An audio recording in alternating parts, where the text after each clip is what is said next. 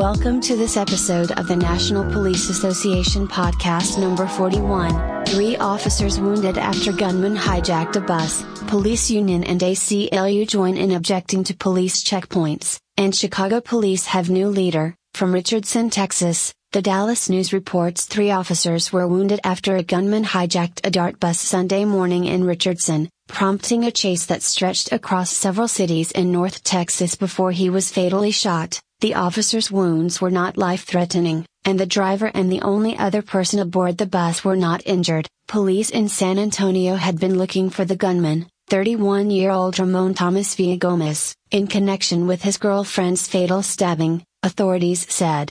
Dallas area rapid transit officers were alerted about 11 a.m. that the gunman boarded the bus on Buckingham Road, between Jupiter and Shiloh Roads, in Richardson and started shooting, shattering several windows. About 11 a.m. Sunday, Villagomez forced the DART driver to lead police on a chase through Garland, into Rowlett, then into Rock Hall and back to Rowlett. Rowlett police spokesman Cruz Hernandez said, officers used a spike strip to disable the bus and end the chase on the President George Bush Turnpike about noon, officials said. Villagomez left the bus and was shot as he exchanged gunfire with officers. Garland police said he was taken to a hospital, where he was pronounced dead. During the pursuit, he had fired from inside the bus at officers who were shooting back. A DART officer and a Garland officer were shot, and a Rowlett officer was injured when his window was shot out. All 3 were expected to recover. Another Rowlett officer's car window was shot out,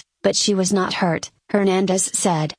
Authorities have not determined why Villagomez, who was armed with a handgun, hijacked the bus. Garland police spokesman Pedro Barano said, San Antonio police said that though a murder warrant had not been issued for him, Villagomez was wanted for questioning about the death of 41-year-old Catherine Menendez, whose body was found with multiple stab wounds April 7. He also faced an arrest warrant on an aggravated assault with a deadly weapon charge in Brazoria County after he was accused of assaulting a relative. You could not have asked for a worse situation, Barano said at a news conference. Somebody has taken a driver of a bus hostage, is shooting at the police as we are pursuing them, and there are people around all over the roads. We were very fortunate. As of now, we have not received any reports that anyone else was injured. Authorities shut down the turnpike between Highway 66 and Liberty Grove Road for their investigation. Besides local police departments and DART, the Texas Department of Public Safety and FBI were working on the case. We want to make sure we comb the entire investigation properly so we can provide the proper information to the public, Barano said. From Chicago, Illinois, Block Club Chicago reports Chicago police are setting up police checkpoints across the city to remind people the statewide stay-at-home order is still in effect because of the coronavirus outbreak. Officers will be stationed at checkpoints in each of the city's 22 police districts to stop drivers and hand out flyers reminding people not to make unnecessary trips outside their home, according to the Chicago Tribune. But community and civil rights groups say the increased contact with police could needlessly spread COVID-19 and are calling on the mayor to shut the checkpoints down. The citywide checkpoints come weeks after Chicago police set up similar checkpoints on 4 West Side blocks, where officers asked people for IDs. Only people who lived on the blocks there were allowed to enter. At the time, former Chicago police spokesman Anthony Guglielmi said police would not be instituting citywide checkpoints, arguing the 4 West Side blocks they targeted were crime hotspots where large crowds were loitering despite the social distancing order. It's patently false, Guglielmi said in early April about allegations that Chicago police was gearing up for citywide checkpoints. There's no other district in Chicago that is seeing the level of congregation as the 11th district. Guglielmi also insisted the initial West Side checkpoints had nothing to do with increasing the police presence in areas struggling with crime, but were instead focused on dispersing crowds without issuing citations or arrests. We're not going in there with the purposes of a police function, we're going in there with the purposes of a public health function, he said, but in a statement on the expanded checkpoints, Police Sergeant Rocco Aliotto said the new checkpoints will inform the public about the stay-at-home while providing a visible police presence. The new checkpoints are categorically different from the previous ones on the west side, as they will not be closing streets or checking identification, police said.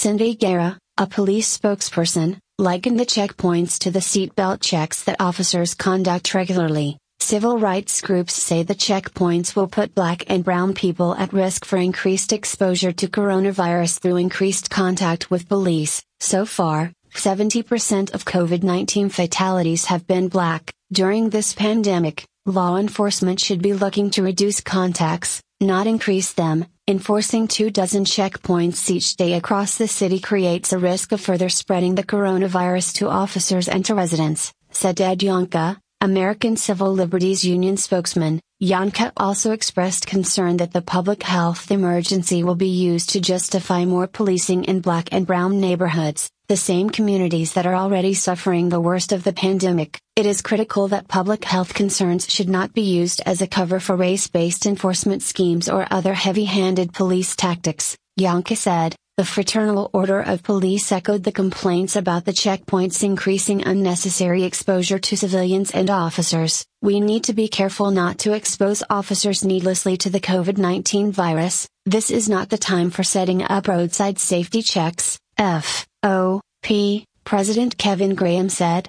worried the checkpoints will lead to the harassment of Black and brown residents. Little Village community group Mi Vida is calling on Mayor Lori Lightfoot to intervene and end the checkpoints. 2. The groups said the checkpoints will increase the emotional terror felt by Chicago's thousands of undocumented immigrants. Even though Chicago is a sanctuary city, the mayor's office expressed its support for the new CPD policy despite the public backlash. We take these community concerns extremely seriously. The city and CPD are committed to working closely with our community partners on ways we can further engage our residents with the latest public health guidance while we work to keep our neighborhoods safe, a spokesperson said in a statement.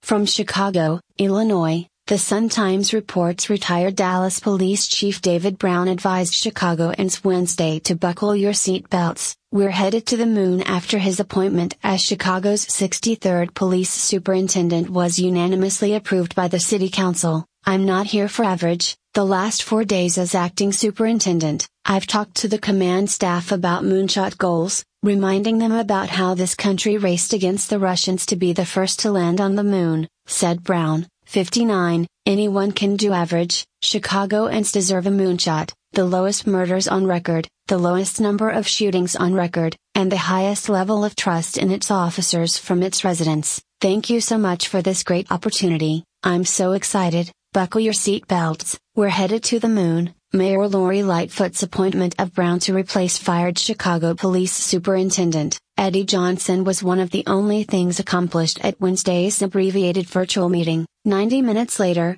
the mayor swore in her new superintendent. This represents a tremendous moment in our city, particularly for those communities that have been plagued with generations of gun violence and distrust of our police, she said. We are not only getting a public servant of the highest order, we are also getting a man whose values and own lived experience make him ideally suited for the long-term challenges we are working to solve. Brown has talked a lot about his ability to walk and chew gum at the same time in the 3 weeks since Lightfoot introduced him to Chicago. He'll need those multitasking skills and more to succeed in the job. He inherits a Chicago Police Department on the front lines of the city's war against the coronavirus that has already lost 3 of its members and has seen more than 350 officers test positive for the virus. Even with the stay-at-home order, homicides are up by roughly 14% over last year and shootings are up by 25%. Meanwhile, summer is fast approaching, when violence traditionally spikes.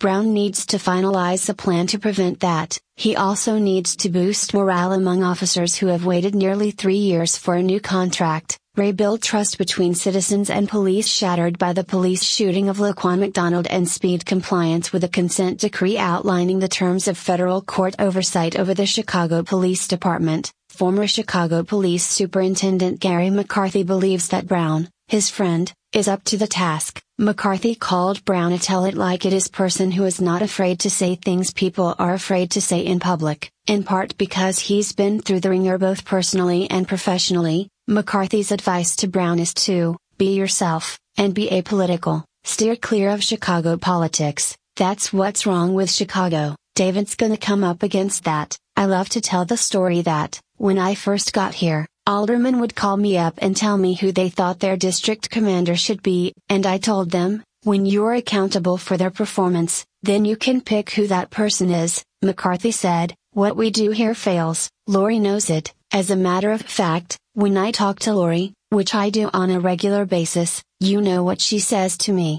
She says, Gary, it keeps coming back to me over and over again, we've got to go legit. That's what she did with Eddie Johnson. You can't hold police officers accountable for lying and not hold the police chief accountable for the same thing. McCarthy considers himself a victim of Chicago politics. He was fired by former Mayor Rahm Emanuel in the furor that followed the court-ordered release of the McDonald video. At the time, Emanuel accused his only police chief of becoming a distraction. Emanuel then rejected the 3 finalists recommended by the Lightfoot-led police board, persuaded the city council to change the law and dispatch with a charade of a second nationwide search so he could appoint Johnson, who hadn't even applied for the superintendent's job. That is the ultimate example of what's wrong with Chicago politics, McCarthy said. To succeed where other outsiders have failed, McCarthy said Brown needs to put the right people in the right seats on the bus and give them the authority and accountability to do what they need to do.